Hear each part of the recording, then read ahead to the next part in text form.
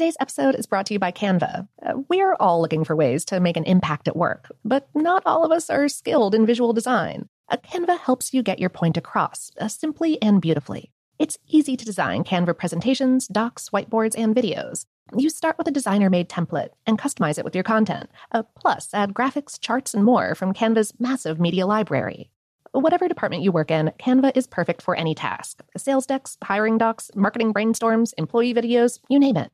Anyone at work can design with Canva. Start designing today at canva.com. Designed for work. This episode is brought to you by Technically Speaking, an Intel podcast. When you think about the future, what kind of technology do you envision? Whatever the future holds, artificial intelligence will undoubtedly be at the heart of it all. Join Graham Class as he hosts Season 2 of Technically Speaking, an Intel podcast, and hears from the minds transforming healthcare, retail, entertainment, personal computing, and more with the help of AI. Tune in every other Tuesday and explore the latest technology that's changing our world today and creating a more accessible tomorrow. Listen to Technically Speaking, an Intel podcast on the iHeartRadio app, Apple Podcasts, or wherever you get your podcasts. What's up, this your boy Lil Duval, and check out my podcast, Conversations with Unc, on the Black Effect Podcast Network. Each and every Tuesday, Conversations with Unc podcast feature casual and in-depth talk about ebbs and flows of life and the pursuit of happiness. Unlike my work on stage, I tap into a more serious and sensitive side to give life advice and simply offer words of encouragement, yet remind folks to never forget to laugh. Every Tuesday, listen to Conversation with Unc, hosted by Lil Duval on the Black Effect Podcast Network, iHeartRadio app, or wherever you get your podcasts. Presented by AT&T. Connecting changes everything. From BBC Radio 4, Britain's biggest paranormal podcast is going on a road trip. I thought in that moment, oh my God, we've summoned something from this board. This is Uncanny USA. He says, somebody's in the house, and I screamed. Listen to Uncanny USA wherever you get your BBC podcasts, if you dare.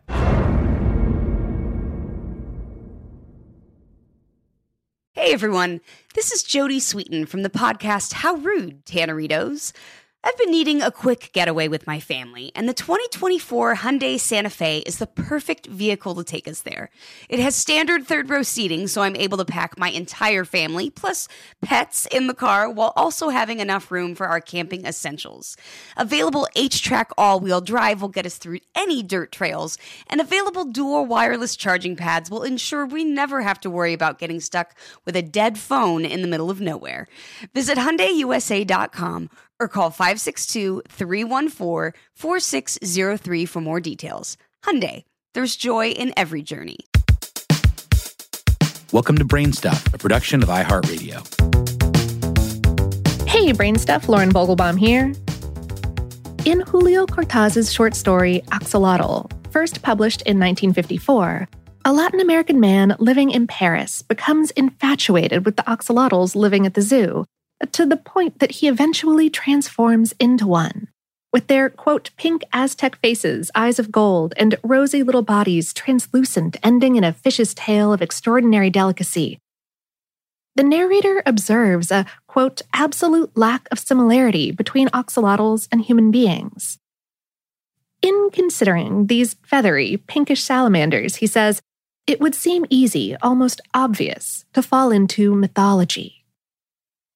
Cortázar's narrator is, on the face of things, correct in his estimation of the axolotl. For starters, the axolotl fell into mythology centuries ago. According to Aztec legends, the first axolotl appeared in the lake system around modern-day Mexico City, when the powerful underworld god Xolat transformed himself into a small, feathery amphibian to escape capture. In ancient Mesoamerican culture, axolotls were considered a food source supplied by Lake Xochimilco for the good of humanity. And Cortázar was right about the axolotl's lack of similarity to humans. Our last common ancestor probably roamed Earth around 360 million years ago. And at first, or even 50th glance, they're excessively different from us. Among the first modern zoo animals, 34 axolotls were brought from Mexico to Paris in 1864. And although they weren't as interesting to 19th century zoogoers as the larger, more charismatic animals, scientists quickly realized that these unassuming little buddies were strange, almost mythological, in fact. In the wild, axolotls are, or at least used to be, top predators in their home ecosystem in the lakes and canals of central Mexico. They're unusual among amphibians because they remain underwater for their entire lives, breathing through gills, while most other salamanders walk around on land and breathe with lungs during the adult stage of their life. Although they appear unassuming, they're actually ruthless carnivores, feasting on worms, mollusks, insects, and even small fish in the wild. And it turns out that they have the largest genome of any organism yet sequenced. Part of the Aztec mythology of the axolotl centers around the fact that, like a powerful god, they're difficult to kill and that they can regenerate virtually any part of their body without much problem. While some lizards can grow back a tail, bisected flatworms can grow back their other half, and starfish can regrow a limb, an axolotl can regrow its heart, a foot, a part of its spinal cord, you name it. We spoke with David Gardner, a professor in the School of Biological Sciences at the University of California, Irvine. He said, of the animals that are closest to us, the vertebrates, salamanders are the only ones that can regenerate in this way and can heal without scars. Other salamanders can regenerate, but axolotls do it best. When the Europeans got wind of this, axolotls went from being a sort of boring exhibit in the zoo to one of the most important and longest self-sustaining lab animals in history. Georges Cuvier, popularly considered the father of paleontology, studied axolotls in an attempt to figure out whether Carl Linnaeus was correct in categorizing the classes Amphibia and Reptilia separately. It was a big question in those days. Cuvier incorrectly concluded that axolotls, because they breathe through gills their entire lives, must be some sort of lizard that existed as a perpetual larva.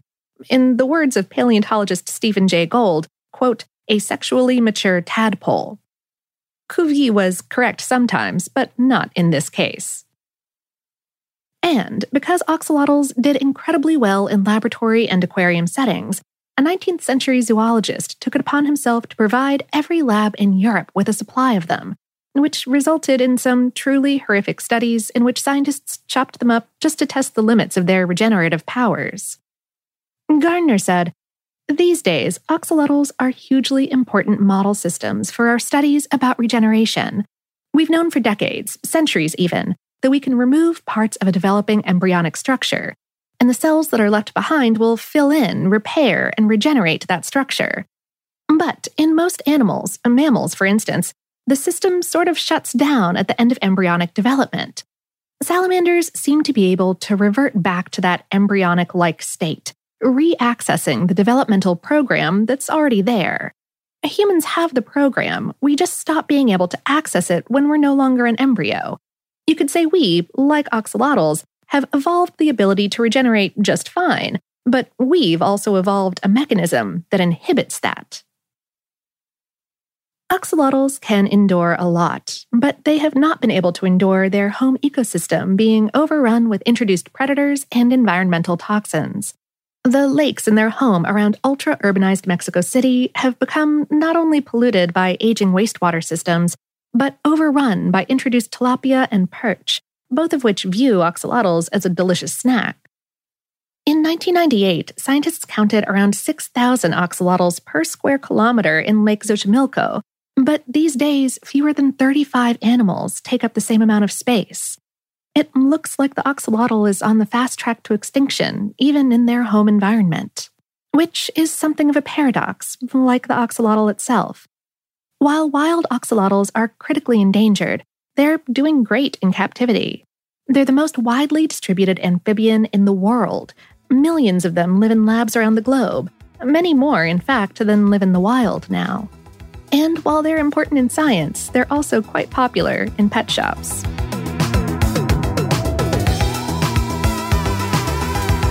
Today's episode was written by Jessalyn Shields and produced by Tyler Klang. For more on this and lots of other regenerative topics, visit howstuffworks.com.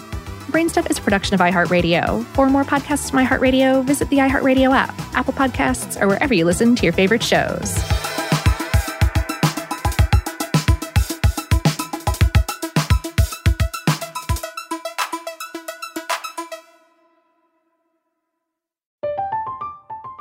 I'm Katya Adler, host of The Global Story.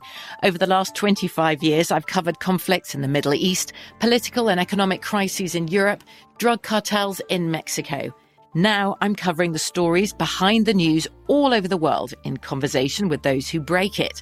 Join me Monday to Friday to find out what's happening, why, and what it all means. Follow The Global Story from the BBC wherever you listen to podcasts.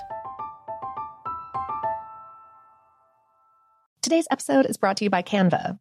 We're all looking for ways to make an impact at work, but not all of us are skilled in visual design. Canva helps you get your point across, simply and beautifully. It's easy to design Canva presentations, docs, whiteboards, and videos. You start with a designer-made template and customize it with your content.